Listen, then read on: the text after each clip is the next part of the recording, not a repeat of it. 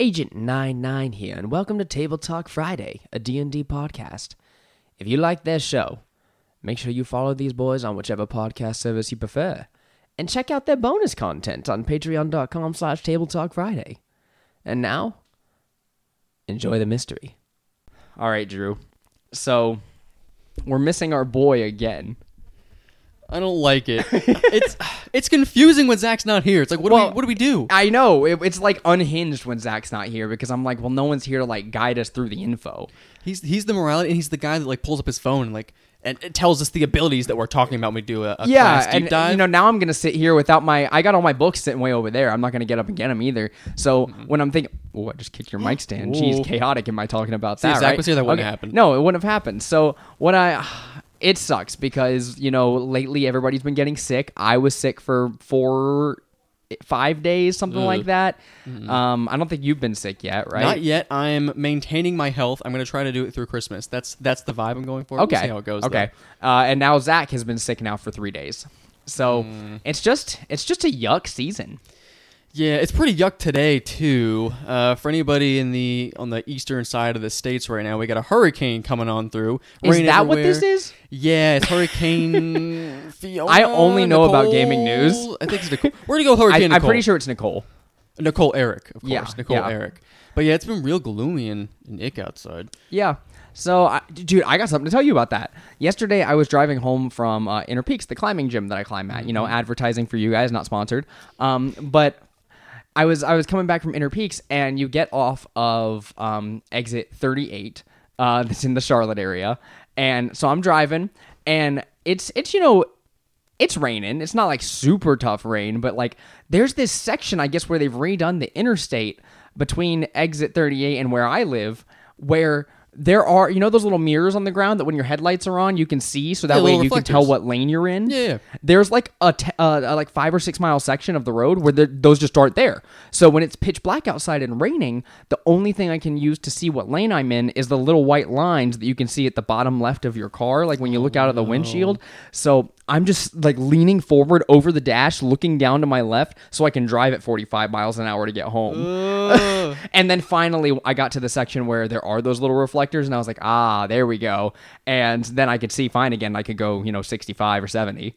That is the worst feeling when you're driving down the road and all of a sudden, am I in a lane? Is there a lane? Yeah. I have no idea. That happens right around the area where you live. When I'm leaving my work, Ninja Nation, sometimes where I'll pull out, and if I go onto that one road next to it, you can't tell when you're taking a left turn out of there when it's raining whether you're in the lane or not. So you just have to go off the headlights of the other cars.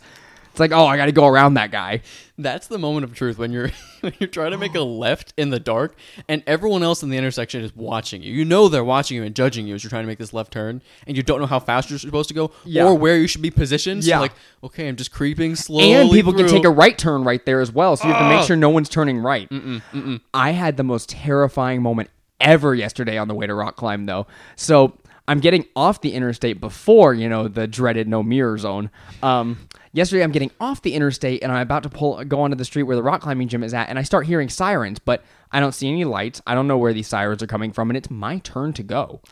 And so I'm like, oh, yeah, it's my turn to go. The light is green. It must be far enough away that I can't see it. And then I go to take the left turn. I turn left, and as I'm in the middle of the road, I see two, as all of a sudden police motorcycles start flashing blue on either side of me, and I think I did something.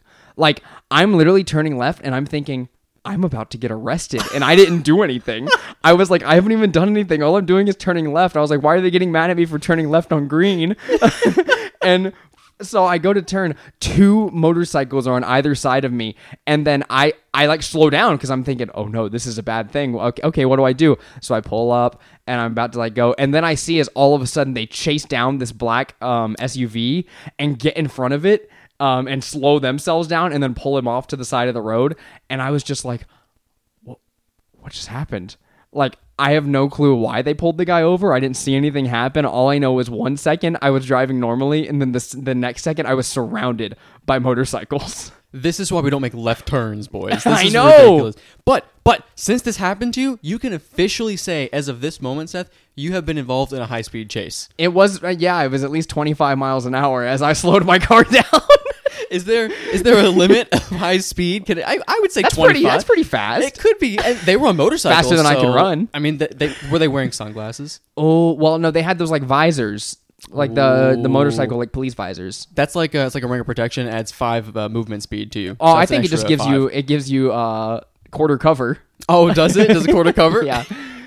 Well, I'm glad to hear you're okay. I'm glad you made your left turn safely, and you're not arrested. Yeah. So that's good. The only thing I can think is I had gotten my car washed earlier that day, and the mirror on my right side, I didn't notice it, but I guess something inside the car wash had like turned it, so it was facing outward, like my right mirror, and so I couldn't see. Every time I had to get in another lane because I couldn't just stop my car in the middle of the interstate, I had to look over my shoulder because my mirror was turned too far out. And I was like, the police saw that and they see my mirror's messed up. That's why they're pulling me over.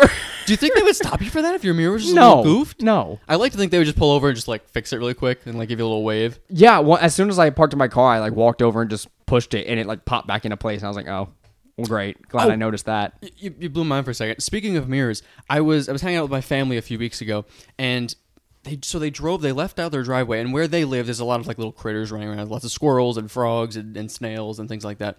And so they pull out, right? And as they start driving out of the driveway, they say they spotted a frog on their mirror, on their side mirror, sitting propped up on the top of the mirror. To which case, I'm blown away. First of all, how did the frog get up there, right? But 2, I go, so what happened to him? Like, we don't know. I said, what do you mean? What did you do? You didn't watch with the frog with every second of That's your what fiber I'm of your saying. being? That's what I'm saying. These psychopaths. My family drove down the road wherever they were going, got there, and the frog was no longer on the mirror. What happened to the frog? I don't know. At some point, this frog took a leap of faith. I don't know where he is to this day. I like to think he's safe and sound. But, guys, check your mirrors before you leave. I think I ran over a frog yesterday. How would you know? They're so small. Yeah, whenever I was coming down the street that you just came down to come record this podcast with me, my headlight, I saw a little tiny creature jump up in the air and land in the middle of the road. And I was probably within 10, 15 feet of it. Like, no way I was getting out of the way. And then I don't know if I ran over it or if it just stood under my car. But yeah, I saw that happen and I was like, oh man, I think I just killed a frog. Oh, but so now that happened, that's bad. But you can rebalance it. You have to save an animal, and it balances all. Okay, out. I can do that. I've done it with the maybe I turtle just once. won't kill a creature in our D&D session. You know, like I'll let it live. Is that equivalent to a real life creature? You think? Probably. Yeah. No, it probably means more. I mean, honestly, You should go out and kill more animals. equal it out. Did I tell you I was okay? So we were in me and my girlfriend Eric were in Virginia. We were driving down the this very cool hikey area, and as we're driving down, I might have said this in the podcast, but a turkey ran out from a turkey, and I'm not talking butterball, boys. Okay, little butterball ran out of the clearing in the trees. I thought I was going to hit him. So the first one runs by. I'm hitting my brakes as hard as I can. The next one, as he's in front of me, jumps. I have never seen a turkey jump. I know turkeys can't fly. They give it their best shot. They can do this little glidey thing, right? This thing, literally, we heard some sort of noise, like the whooshing of it. My sunroof was open. We thought for a solid minute this thing was coming down on top of us through my sunroof. If a my turkey God. lands in my console, I don't know what to do. They don't teach that in driver's ed, boys. Okay, so I made it. I'm alive, right? Turkey in the console. Turkey in the console. We could turn it into a song. That'd be No, good. we could turn that into like a short story, I think. Turkey a in the poem. console. A poem? Yeah. It's like what is it? Oh, what's Edgar Allan Poe? The Raven. Is it just the Raven? Yeah, the Raven. I feel like it would be the equivalent of the Raven, like a modern day Edgar Yeah, Allan Poe. no, I agree. I could see Poe writing that one. You think so? You know, a little EAP action.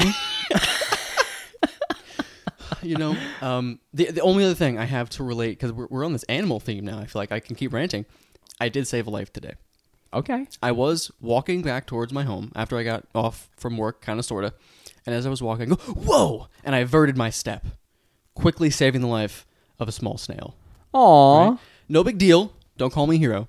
I did check because he was in the middle of the sidewalk. I did pick him up and move him to the other side of the sidewalk. Does that equal out my sin of killing a frog?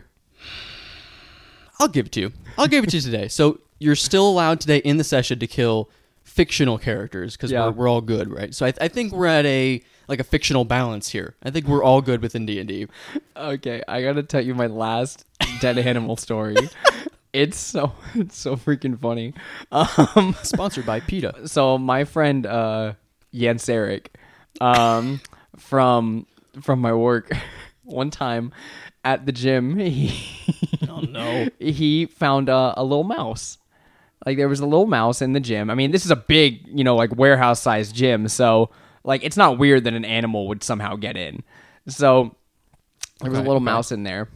It's the only actual creature that's not an insect that we found in there before. I'm waiting for you to say this mouse started doing the course in Ninja Nation, in which case I'd be very thoroughly impressed. So, Jens Eric and arena host Eric, those two people catch the mouse in I think it was a bucket or something like that. So they catch the mouse, and which is good. And Jens Eric is like, you know what? I'm gonna go throw the mouse outside, safely. So just throws the mouse. Jens Eric opens the back door and using the bucket, not even thinking about it, just kind of chucks the mouse out onto the ground. The mouse flies like 10 feet, hits the ground, and dies. No! And arena host Eric looks over at Jens Eric and is like, why'd you do that, bro? He died? He killed it. He didn't mean to. He was horrified, and he texted me and was like, I just killed a mouse and I didn't mean to. He was like, I thought it was like an insect where you throw it outside and it just died. That's insane. He did all the work of catching it and just threw it? Yes, because he just thought of it for that brief moment of thought lapse. He was like, let me throw the mouse to get it outside, thinking it's like an insect or something that just keeps walking because it has an exoskeleton. Mice don't have exoskeletons. Oh my gosh, that's awful. Yeah. Oh man. Well, I mean, congrats on catching it, I guess. That's kind of a feat on its own. Yeah, right? So that every time I think about that, I think about the look on his face, whatever. He was just like, oh man, what? Oh shit, what did I just do? Well, okay, let me twist it. We continue with this animal stories for some reason. I have one more that I can think of. Okay. One more. This actually just happened. And then we can segue into my character that's based all around animals. Yeah. Well, we have to end on the giving of life, right? Yes, please. So I was at a Food Lion the other day, and I'm waiting in line. Oh, where all the animals go to hang out. Yeah, you get where I'm going. It's Food Lion. Yeah, that's where this is going. So I'm waiting in line. I'm doing the self-checkout because all the people were holding up the big giant lines, and I wanted people interactions, whatever. So I go into the self-checkout line, and I'm scanning my 2 things that I have. As I finish scanning them, a little coupon pops out. I'm like, ooh. Which, first of all, $5 coupon on the spot. It was a pretty big deal. That is pretty big. I felt accomplished. So I try to scan the coupon. It doesn't work, right? Beans, dude. Well, shoot. So obviously, I'm going to get some help here. So I call down the assistant lady. The assistant lady walks on over, and she's like, oh, we'll get the coupon. So she starts, trying to get it working. And she's working with the manager across the store. They're kind of yelling at each other. And out of nowhere, I look to my left. This is all totally relevant to the story. I'm just setting up the environment, right? So as I'm standing at this register, I look to my left. And there's another customer service cashier person off to the side just standing there. And she goes, I see it, out loud. And I'm thinking, what does she see? Does she see my coupon? I was going to say the coupon. It must be the coupon. It was a really good coupon. And so I look down on the ground, and there's one of those little really fast lizards that we have in the South. I don't know what they're called, but they just dart from place to place. I know which one you're talking about. Small and green, or sometimes they're blue. And so I see him, and I'm going, there's no way they're going to catch this. What are they going to... This thing is unbelievably fast. And within 2 seconds, I have never seen a Food Lion employee so dedicated in my life. This woman dove for this thing. She, no joke, dove for this lizard on the ground 2-3 feet away, right? Lands on her stomach and scoops it with one hand. To which case, I yell across the inside. I know, it's so horrible. Please don't squeeze it, please. But she caught it, and I saw it moving around in her hand, from a distance, just head was kind of wiggling around. She took it outside and saved it. It was crazy. That's actually crazy, insane, isn't it? There's no way I would ever catch one of those things. And They're that so makes fast. up for Jens Eric's mistake. And we're back to our animal equilibrium. Balance. Equilibrium, boys. Homeostasis. We beat the algorithm, boys. We beat it. We no, got it. that's gonna have to come up every time. I've heard that word so much, especially with working with social media a lot, like I am nowadays. I hear algorithm all the time. Okay, so welcome to this episode of Table Talk Friday. This is another Zachless episode, but this is our D&D advice show. My name is Seth Pittman, and I'm joined by my very good friend, one of my best friends, Andrew Romano. Feeling pretty good, boys. I'm feeling pretty good. Living my life on this gloomy day, talking about saving animals and taking lives, playing God basically in this animals world. and taking lives. That's a good episode title. You think so? Yeah, no, not for this one. This is going to be a chaotic episode, boys, because Drew and I came in here without an exact plan, although I do have some topics I would like to bring up. My one big topic I want to talk about is the characters for these upcoming one-offs we're going to be playing. So we've got a huge story arc going on in our campaign, but our buddy, Firefighter Eric, surprised us this past week and showed up to our session in person. Normally he calls in through Facebook Messenger, and we have him on a separate screen. I know what you're all thinking. Why don't you use Discord? Why don't you use Discord? Because we've had our group chats in Facebook Messenger since we were in college, and we have not changed. It's our youth. Yeah, it's our youth.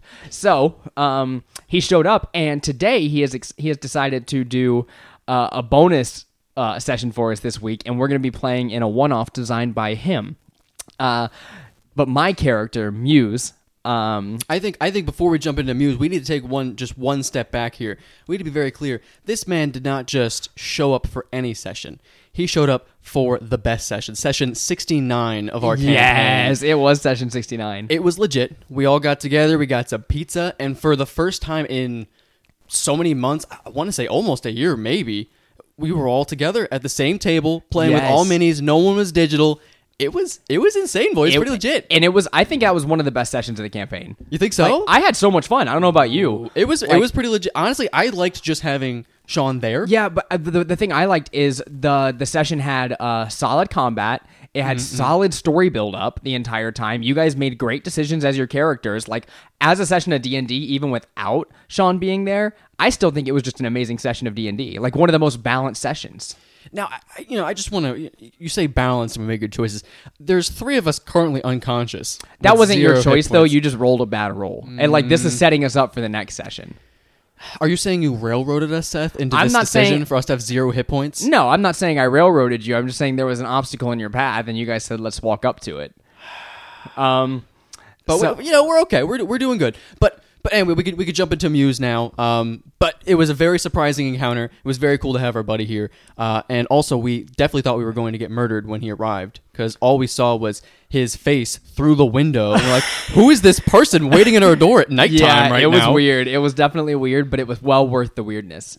So, what I would like to start off with is I want to talk about my one-off characters, because it's been a while since we just talked about building characters and stuff, and it would be fun, one, to walk you through some of the things I've decided for this upcoming one-off tonight, but then also, now that we're in the holiday season, we have our annual Christmas one-off coming up here soon. Woo-hoo. And I have decided on a very fun and wacky character, and you, as the DM of the Christmas one-off, I would like to run some things past you. Hopefully, we can talk a little bit about the magic item I have in mind, and then spitball some ideas back and forth, because I have a couple of different options, and I just need your DM input about it. Okay. So let's see what you got. When it comes to Abel, my Pact of the Animal Lords from the Tome of Heroes, sold by Kobold Press. He is so much fun and a character that I'm a big fan of. Animal Lords is basically, first of all, Muse is a Shatterkai, which is a elf who derives from the Shadowfell. So, given that, he's got some really cool abilities himself. He can bonus action Misty Step 3 times a day, but also after the Misty Step, until his next turn, he is resistant to all damage. So, that's amazing. So these guys are pretty legit, and they're in the new Monsters of the Multiverse book, right? Yeah, Shatterkai are in there. Now, don't get me wrong. All of this is great. It took me 6 or 7 books to put this character together. I have a pile of books sitting by the chair next to you, or in these books, including the ones on top of the table. This is everything it took to build Muse, because I have spells and Eldritch Invocations, and his giant mouse companion, Abel, is a giant space hamster, except, derived to be a mouse from Spelljammer, so I have to have a Spelljammer book at all times for me as well. So I've got all of this stuff just to make this one character work, and it is so much fun. I have never played a straight up warlock. This is a 7th level warlock, Shatter Kai. And with the Path of the Animal Lord stuff, he's very naturalistic, very primal. And he worships a god known as the Mouse King. That's all he knows him as. And he's a Shatter Kai that is in service to the Mouse King from his pocket dimension in the Shadowfell.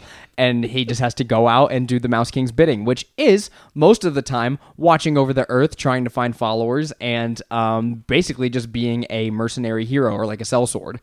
So he and Abel are a duo of heroes.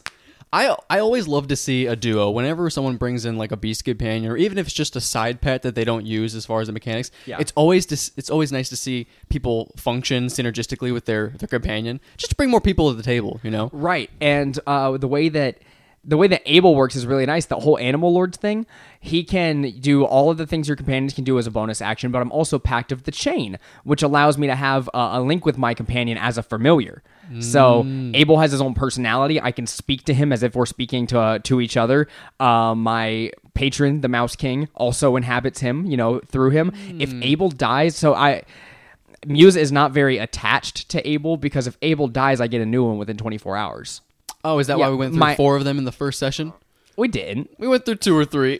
Well, they didn't die.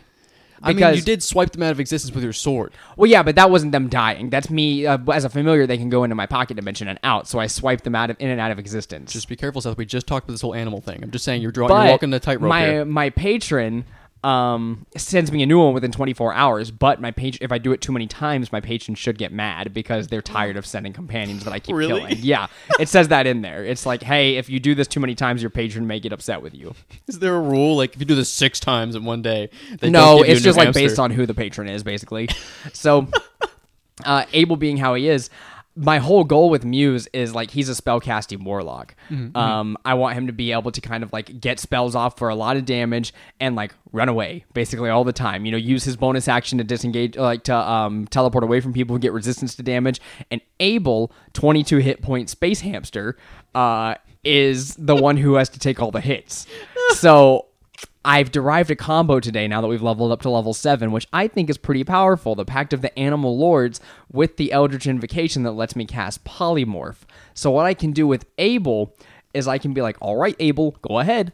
And then kick him out there, make Abel do all the attacking, change him into like a giant buff mouse, and then have him go ham on all of the enemies while I run away, buff Abel, use my reaction to give him resistance to damage and stuff, use my bonus action to teleport around and get resistance myself. And another feature that's so cool about one of the Pact of the Chain features, I believe, is if you're within 100 feet of your companion, who is your like familiar, you also get max on any healing to you. So if I take damage and someone heals me, I just get max. Wait, what's the range on that? If I'm within 100 feet of Abel. That's insane. Yeah, and that's not even in a Tome of Heroes thing. It's either Xanathar's or Tasha's feature.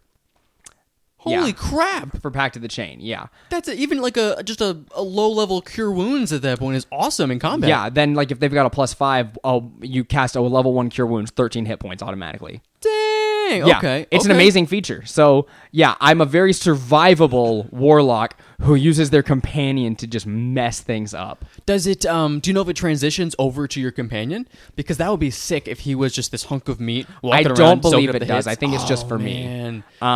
But it's amazing because I can polymorph him, give him resistance to damage, like whenever things happen, and have him just going ham on all the enemies. Okay, I think this is pretty synergistic. It's going to work. I can also conjure animals if I want. That's right. We had discussed this. Just to be clear, everybody, we're talking about this. It's a series of one-offs we're calling the 6-off for Sean. This is not the Christmas one-off. This is a separate thing. We already done session 1, and we're going into session 2 today, yes. Right? Okay. So I cannot wait till your character and my character together conjure animals, summoning 16 wolves onto the battlefield. Well, no, you'll have 8 wolves. I will have 8 giant mice. Oh.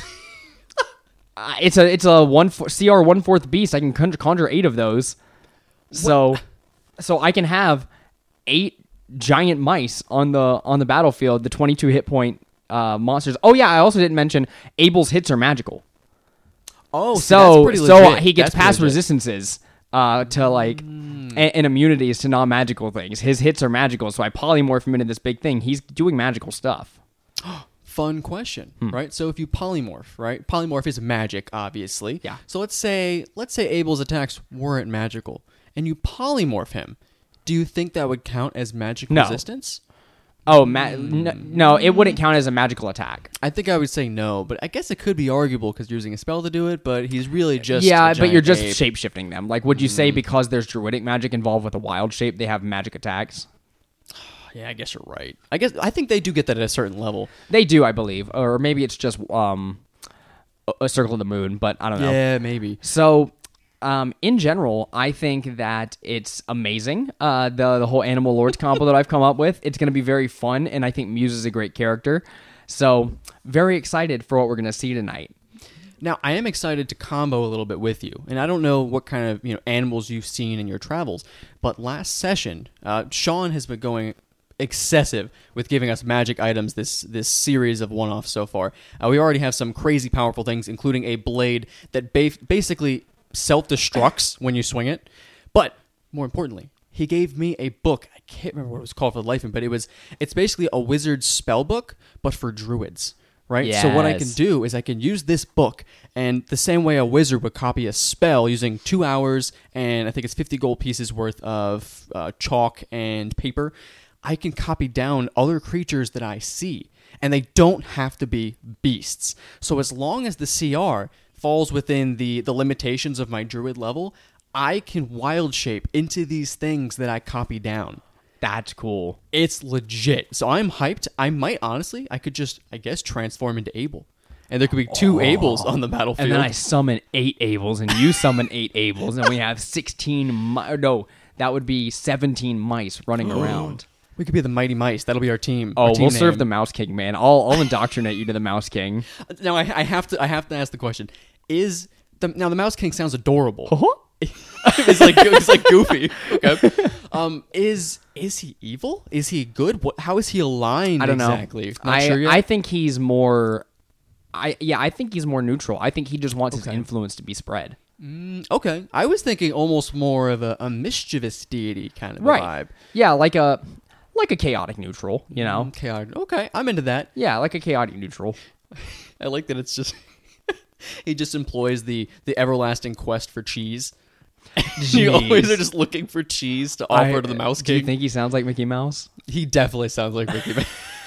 Okay, we have to make this canon so they sounds like Mickey Mouse, so we could force Sean, the DM, to do Mickey Mouse. We should do a Mouse King one-off based on the Three Mouseketeers movie. Oh my god, that would be good. That would be pretty solid. I would just play a Three Musketeer bar though. I don't know how I would do it. I would flavor it by character. So he would you have to have a fighter, a bard, and something else.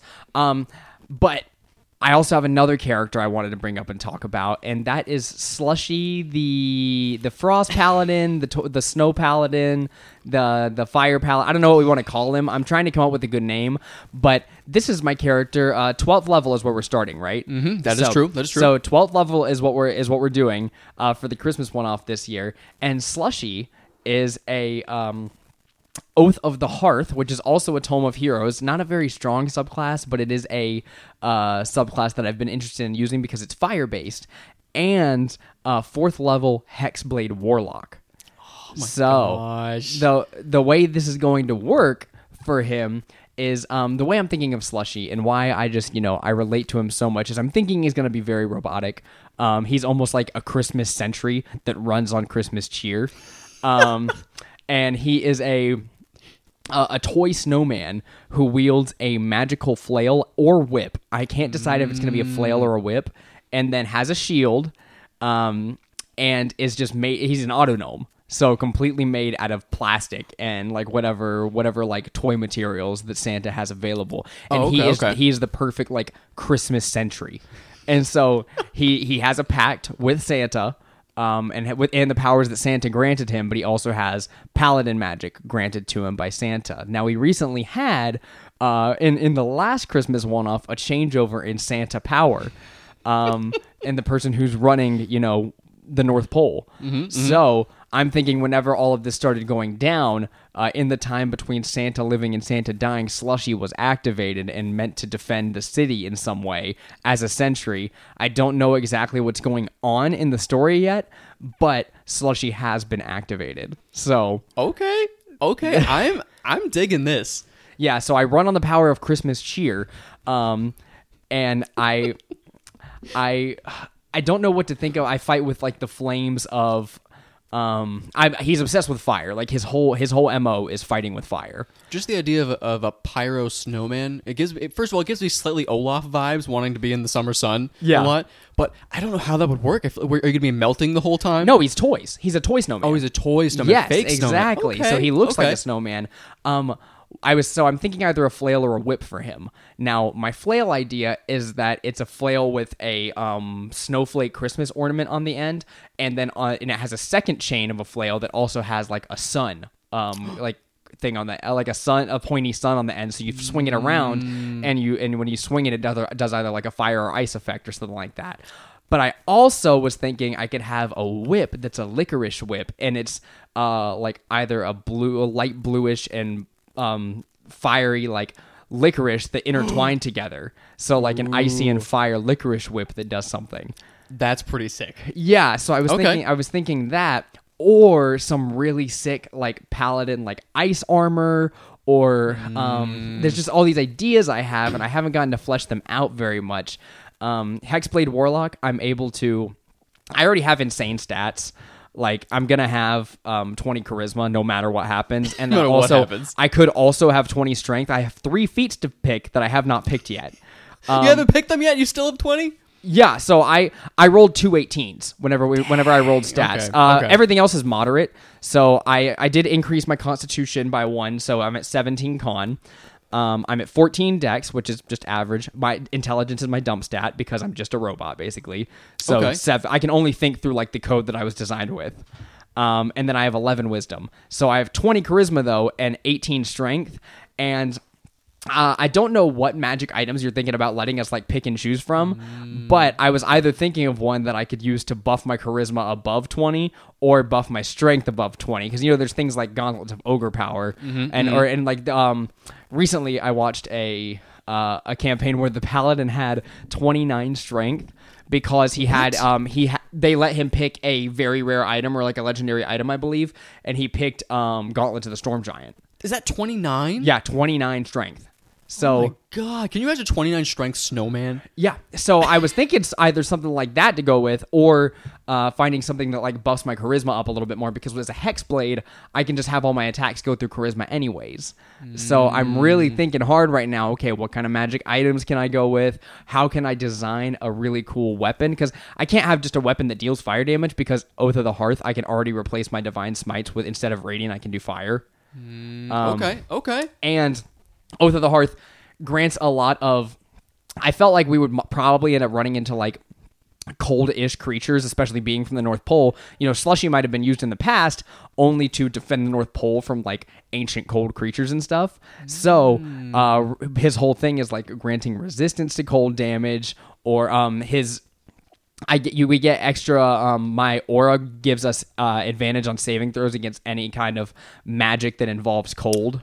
Oh, see, I'm not going to spoil anything with that. That might be helpful. So, I figured that, and it made sense for him, like, story-wise, to be like, yes, he defends the North Pole. He fights with fire because the North Pole is in a cold place, and he defends well against cold because that's typically what would be attacking here. Okay, I dig that. So, one really cool thing I'm thinking, you were talking about this flail, right? And having it maybe like a double flail, yes, if you will. I don't know if you've seen the really old like claymation Christmas movies or not, but I really want you to have this double flail called the Miser, and you can choose either heat or ice. I don't know.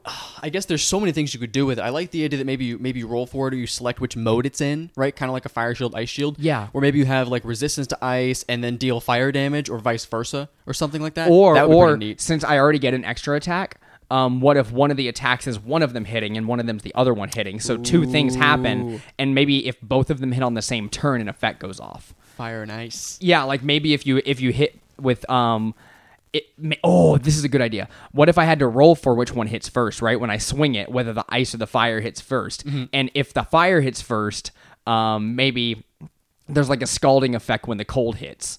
Or if the ice hits first, it's like there's like some sort of like melting or like some sort of effect that goes on when those two effects intertwine. But if it both misses, then nothing really happens.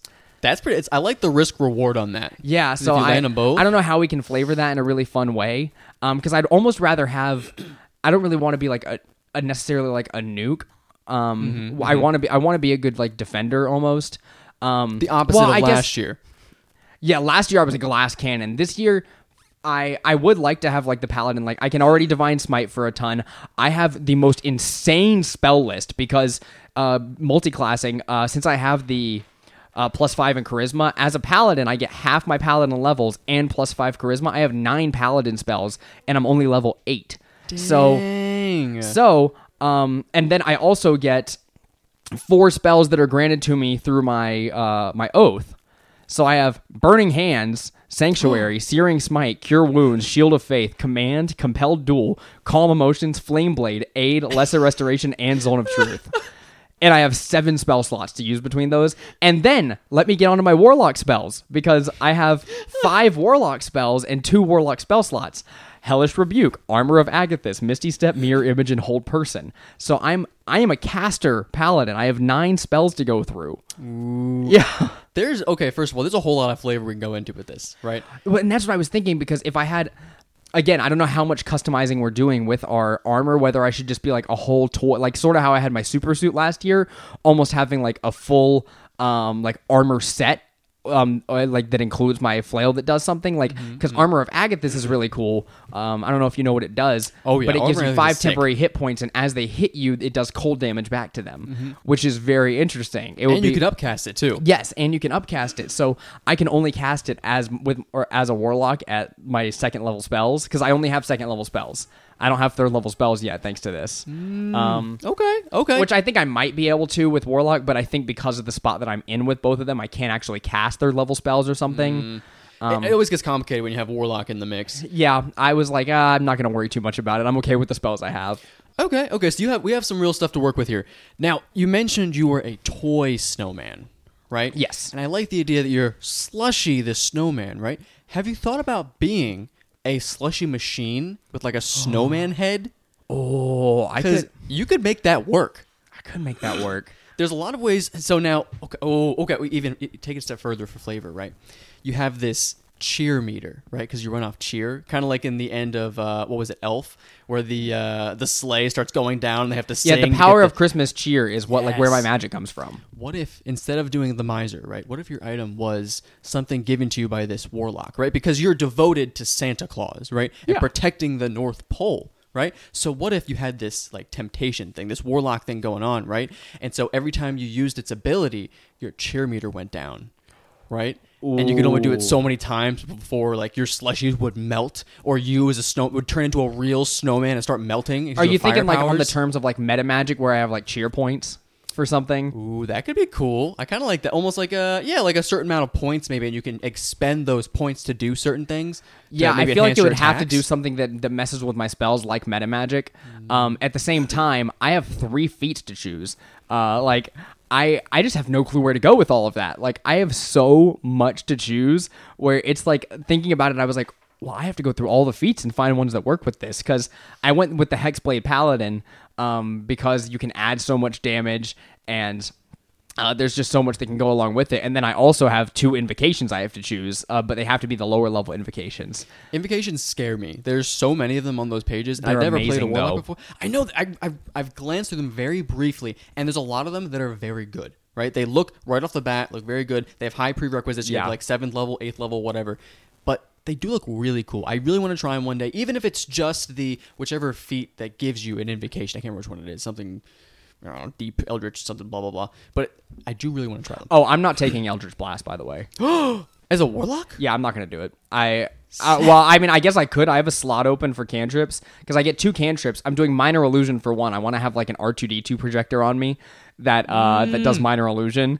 So that way I can show as I'm like the sentry, you know, the robotic sentry. So like I want to have like the projector that's like, oh, like who someone asked me like who did this or like what's going on, and I can show them. You break it down, undo time, kind of like a tracer sort of thing, analyzing the scene. Makes you think very cyberpunk for some reason. Yeah, I like show what's going on. You know, I analyze the scene. Okay, very investigative, even though I have a 7 intelligence. So you're a really dumb investigator. Maybe I'm just wise. I'm very good at like perceiving things and like breaking down the situation, but I don't really know what it means. I kind of want you mentioned how high your stats are. I kind of want you just to be this hunky sentinel snowman that's designed to protect Santa. So you just have like max out charisma, constitution, and strength all the way across the board, and your intelligence is just... Well, that's why I thought about having the tough feat as well. I thought about having the tough feat. I'm thinking about taking Sentinel as well to keep people within range of me. You're gonna be a powerhouse snowman. Yeah, I'm thinking about taking Sentinel to keep people within range of me.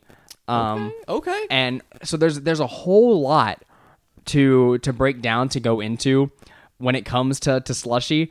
I'm super hyped to play him. It's just the magic item part that's like getting me right now, and the feats, because I could take the fighter feat and do the new fighting style. I could take an Artificer feat and get more spells. I could take like there's a million things I can do. I could get another invocation. I can get meta magic. Mm-hmm. So, are you focusing more magic then, or do you want to do some melee? Because it sounds like you have a high strength already. Yeah, well, I do have a high strength, but my attacks go off my charisma anyways because of my Hexblade. Oh, that's right. Yeah. So I guess the strength doesn't even matter then. The strength doesn't really matter. So I was thinking I was gonna see if I could get like a like some gauntlets that put me at like 23 or 25 strength, right? Mm-hmm. That's what I was hoping I could do. And then when I got when I chose to go Hexblade, I was like, well, no, I don't need that. I have 20 charisma.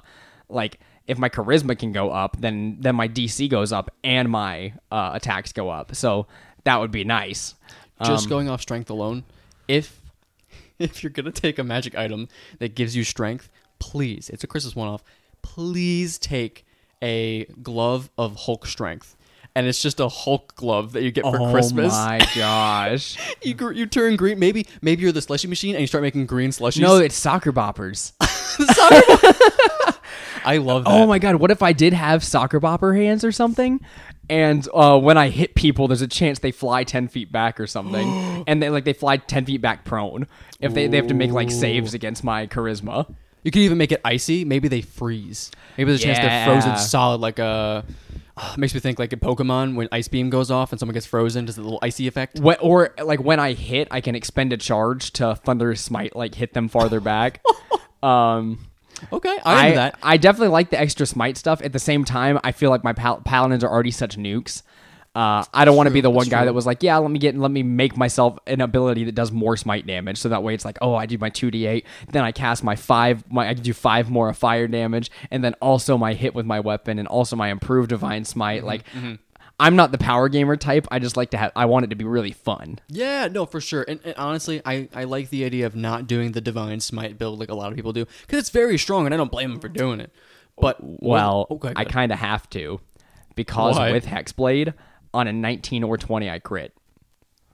Oh crap. Yeah, okay. I was going to go do Champion Fighter, and then I saw that was a Hexblade ability, and I was like, oh, I get invocations too? Okay. Remember you said that, Seth. Just remember you said that. What? I want you mentioned you crit on a 19 or 20. I just want you to remember that. Yeah, I crit on a 19 or 20. Also, the way that I plan on getting closer to enemies is with my Misty Step, my bonus action. So that, because I'm gonna have to be based in melee. Like, I'm not gonna. That's why I'm not taking Eldritch Blast. I'm not planning to, because I need to be melee. So I have Misty Step to get to creatures. Like, if I need to get up in the air, like someone get me up there, I'm going. Okay, I love the idea. If we're talking magic items here, though, because you were talking about teleporting around. If you're going for mobility in any way, shape, or form, I love the idea, even if it's not that strong, just as a comedic relief. I love the idea that as a snowman, you Misty Step, right? And you're just kind of there. But as you appear on the other side, you leave like this trail of ice, like black ice or something, and people could slip on it and hurt themselves, or maybe it explodes in some way, like at a small radius, hurting everyone. You got me, because what I want to do now is, have you ever seen gameplay for the Nintendo game Splatoon? Yes, I have seen that. So you know how they kind of like dive into the ground in the ink and like swim in it and then pop up? Yeah. What if he like dives into the ground and then appears behind enemies as like through ice on the ground. That's actually really terrifying. That's terrifying, right? All of a sudden, this toy robot appears behind you, ready to whack the hell out of you. That's the equivalent of like being on a frozen lake, but there's a shark underneath, and you can see it swimming around as it just pops up and bites you. Ooh, I could go with the whip instead of the flail, and what I can do is have what I was hoping for the whip was that it would restrain things, so that way I can like send it towards someone, go for the attack roll, get the huge smite damage off, restrain them, and then like pull them in, and then like get some attacks off some other way. Like what I was thinking was, once I've captured my enemy, drop the shield, pull out like a club, and start whacking them as they come in. That's so stupid. Yeah, it's like, okay, I caught who I'm trying to hit, dropping the shield for -2 AC, pick up the club, and then just start hitting them over the head with it. I dig the idea of anybody using a club ever. Right? It's so funny. It's comedic, and no one uses them because they're just suboptimal. But if you made that maybe your magic item, if you had some sort of like a seal club or something, you can make that work. It's a club it's like a black club with naughty written across it. Makes me think of those pictures on the internet of like naughty Santa where it's just got naughty like tatted up the side of his arm and he's all swole and ripped. That's pretty sick. Okay. My magic item could be naughty and nice, and the nice is me capturing. The naughty is like me hitting. It does extra damage if you have them restrained. Yeah. And the whip restrains them. Yeah. That's pretty sick, actually. That's pretty sick. The idea of the whip kind of like pulling you in towards someone makes me think very Meat Hook, Doom, Eternal kind of a vibe, which is another cool idea. You could do ice damage as you're pulled towards them. That would be pretty sick. Maybe as they're frozen, you do extra damage, or I guess in the Doom game, you get extra armor if they're on fire. So maybe if you hit them, you get like extra AC or like extra hit points or something. Yeah, see, my character is really good at fighting cold creatures, even though like I didn't necessarily plan on that. I just wanted the fire theme because Oath of the Hearth is very Christmassy. Yeah, no, for sure. I was oh, this is great. So he's very good at fighting cold creatures, even though like I didn't even know if we were going to be fighting cold creatures or not. I just assumed that. I mean, we're in a Christmas one-off, so there's probably going to be some cold creatures there. I will give one spoiler. It is the Christmas one-off. There will be cold damage involved. Cool. So it'll be very useful. My aura, though, because of my level, is only 10 feet. It's not 30 feet. But that's a 10-foot aura. And then man. Also my charisma, my +5 to saving throws for everybody. That's crazy. Yeah, so everybody within 10 feet of me gets +5 on saving throws, and I always get it too.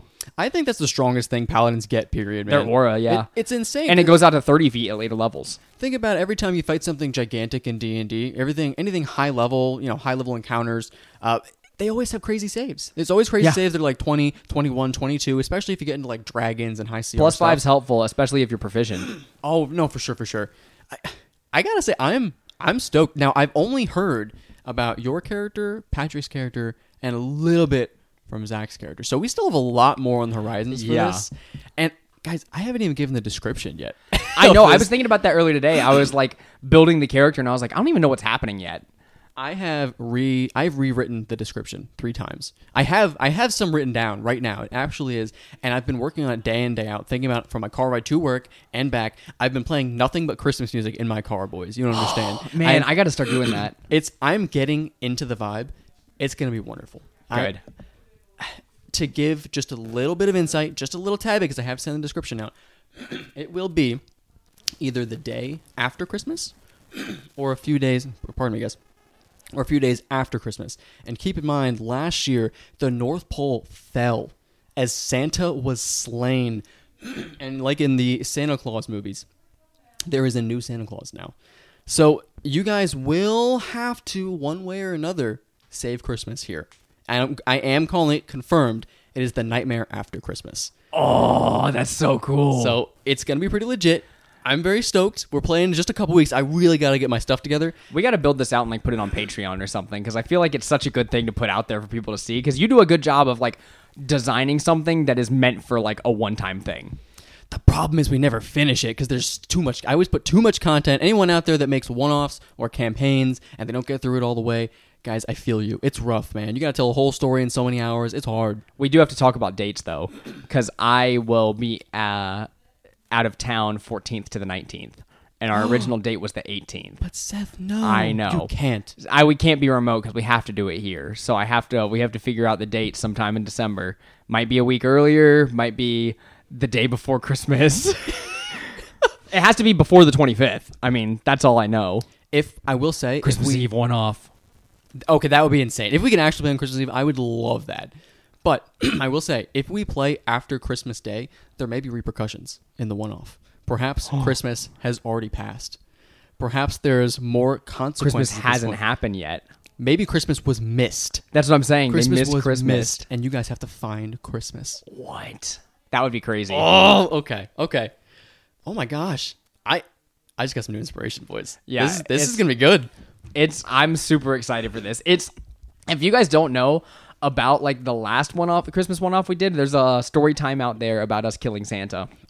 But we quite literally murdered Santa, and now we're doing the sequel to it, The Nightmare After Christmas, and it's so cool. Last year was also the meme of the Jacks, which I really loved that we were all named Jack.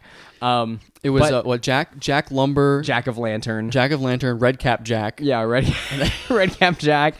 I don't remember. Was that might have been it? But it was. I gotta say, as a DM, for anyone that's ever DM'd out there, 4 people with the same name of the table was ridiculous. Yeah, it was like, Jack, please do this, but Jack and Jack, I need you to make a save.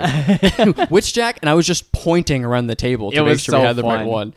Oh my gosh. Yeah. Okay. So yeah, I'm definitely gonna go with like more of a robotic character. Okay. Yeah, what if Slushy was like a bunch of numbers and letters?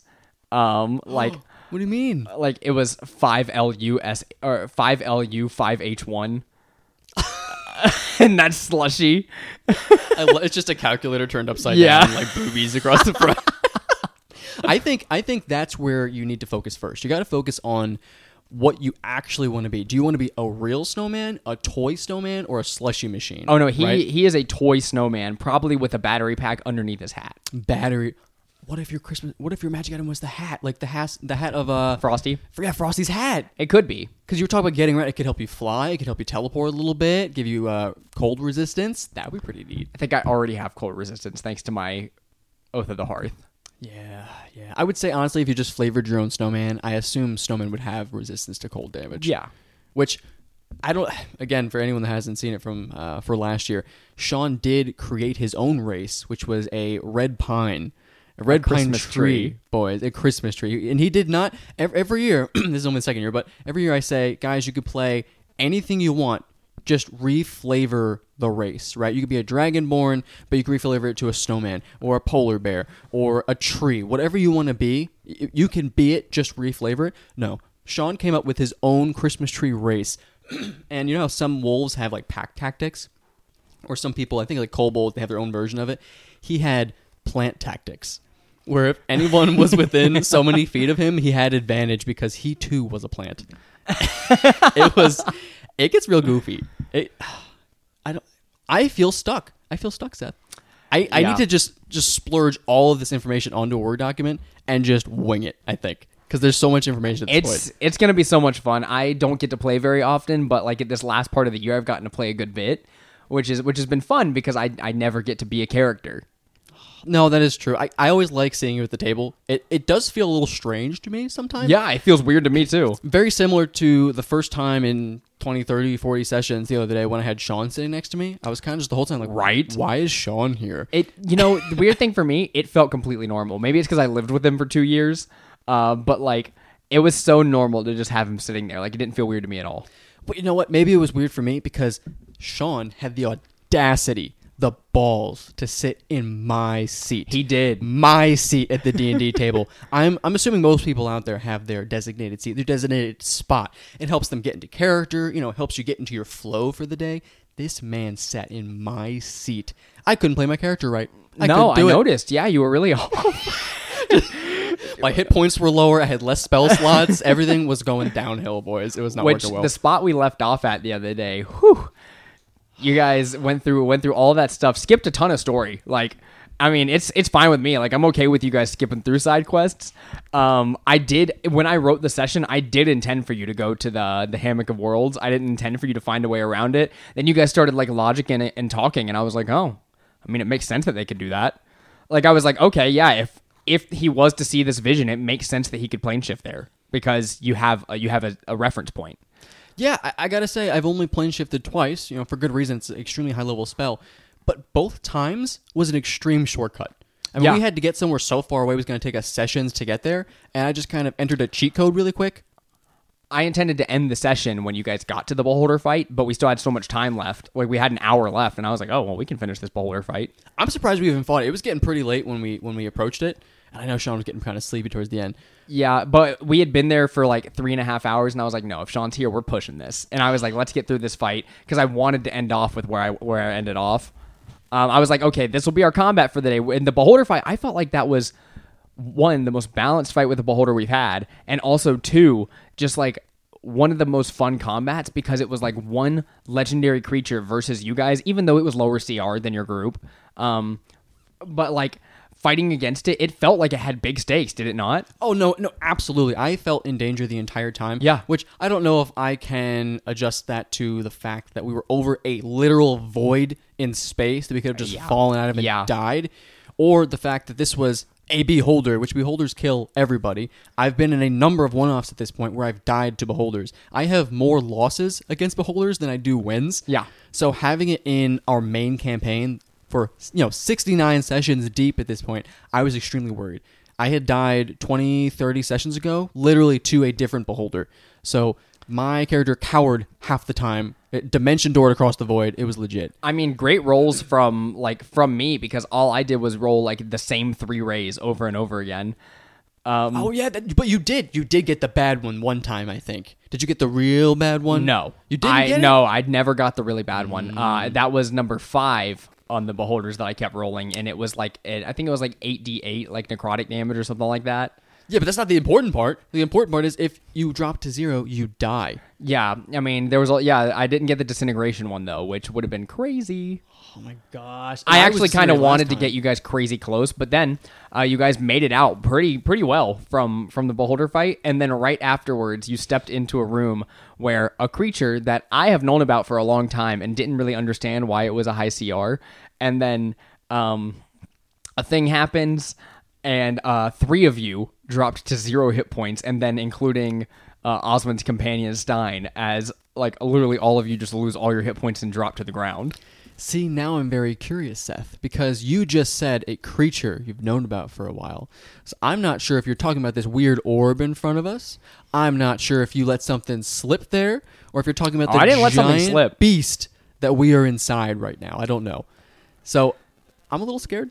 I don't know, but I'm very excited because I feel like the next few seconds of your character's lives is very important. And I am just excited to see whether or not you guys actually make it through. And I won't feel bad if someone dies.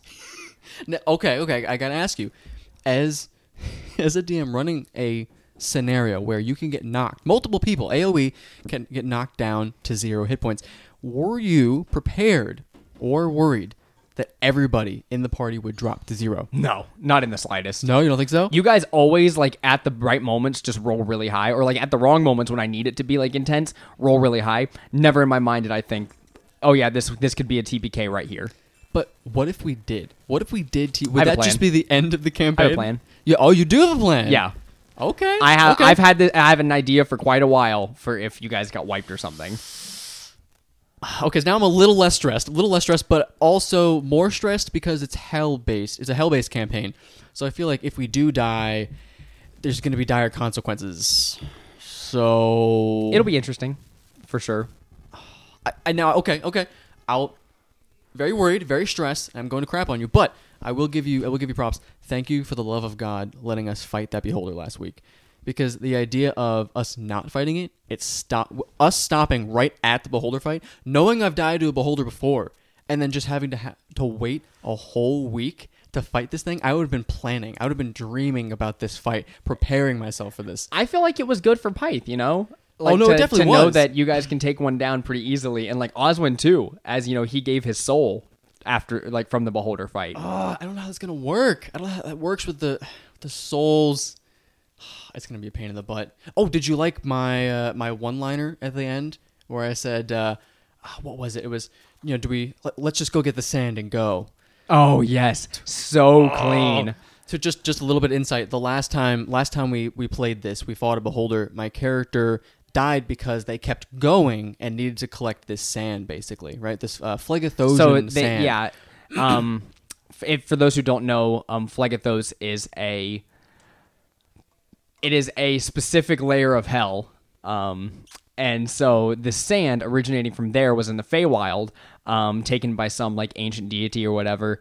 So they had to go to the Feywild, collect the Phlegethosian sand, and come back. Now, after this, they had gotten the sand.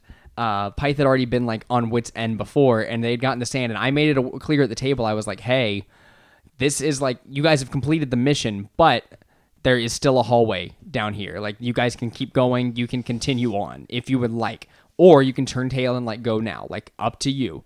And then they talked about it for a little bit. They decided, no, we're going to check out the dungeon. And so they go in. They find something I called the Fey Holder. It was a slightly nerfed beholder. It had 8 tentacles instead of 10. And instead of canceling out magic like it did with its eye, it actually changed things into wild magic. So I had some different wild magic tables going on depending on what happened, and every time a character went to cast a spell, a different effect would go off instead of nothing happening. So, which was a pain in the butt, by the way. And then Pyth got hit by a disintegration ray and died. It wasn't the one. It was just the one that kills you, right? Not the disintegration one. You didn't become like dust, right? I don't. You know, funny enough, I was so stressed out about dying, I don't remember. I think you just died. I think you just died. Well, put it this way. It did an insane amount of damage. It had to do a minimum like 50, 60 damage. It was like 50-something damage, I think, and it killed you when you hit 0. To which case, I would think it would be the disintegration ray, because I think disintegration does way more damage. I think I might have reflavored it to where you just died so that way your body was still there because it was a weaker beholder. Something like that, so you were just lifeless. But Oswin gave up his soul to get Pyth's soul back to a deity or to a fiend. Which was insanely cool. I wanted it to be sort of like a quick revivify almost. So like he didn't use that much magic to make it happen. He had just died, but Osmond didn't have the ability to do it at the time, and so he made a deal with a deity. Was that the level before he got revived, or did he run out of spells? I don't remember. I don't remember either, man. Because that's really cinematic. If you go to revive your friend and you don't have it prepared, barely don't have enough magic, just not enough juice to cast it. That would hurt my soul. Oh my! Well, I mean, I don't have a soul anymore. Well, yeah, Osmond doesn't have a soul. Yeah, Osmond doesn't have a soul. So, gosh, I mean, good times. I think this was very nice that you guys were able to take it down, especially it being one beholder and it being like there were some stakes there where one of you guys could have fallen in the void. No, that wouldn't have happened. There's no way it couldn't. There was little chance of it because you guys have so many like flying skills and ways to get around it, but it was exciting nonetheless. So now I'm a little confused here because we've done some good talking here without Zach, right? We got by. We we don't need him. You're out of the podcast, Zach. If you're listening, you're out of here. But if he's not here, right? How do we take this out? How does this happen? I think I got an idea. Thank you for listening to Table Talk Friday. This has been Seth Pittman and Andrew Romano by ourselves without Zachary Carvon. But nonetheless, this was a great episode all about, characters we're bringing up in our one-offs coming in the future and us kind of rehashing some things about our most recent sessions. A little less chaotic than our last duo episode, if I do say so myself. If you'd like to hear more Table Talk Friday stuff, you can find us over on TikTok, YouTube at Table Talk Friday, Twitter at Table Talk Friday. But we are not paying the $8 subscription to be verified. I will confirm that. We are not doing that. You will not find us at the top. There is no blue check mark, but a lot of influencers got their check marks taken away, so we might be just as valid as them now. Heck yeah. We're not paying. Take that, Elon. Yeah. And with that... Oh, yeah, also find us on patreon.com/Table Talk Friday. Please, I can't leave that one out. You can get bonus content, post shows that we're about to record here, and plenty of more stuff if you check out our bevy of benefits over there. And with that, can I have Slushy take me out? Yes, this is Slushy. Or should I call myself 5LU51? Thank you for listening to this episode. Goodbye. I'll see you in the next one. Goodbye. Does not compute.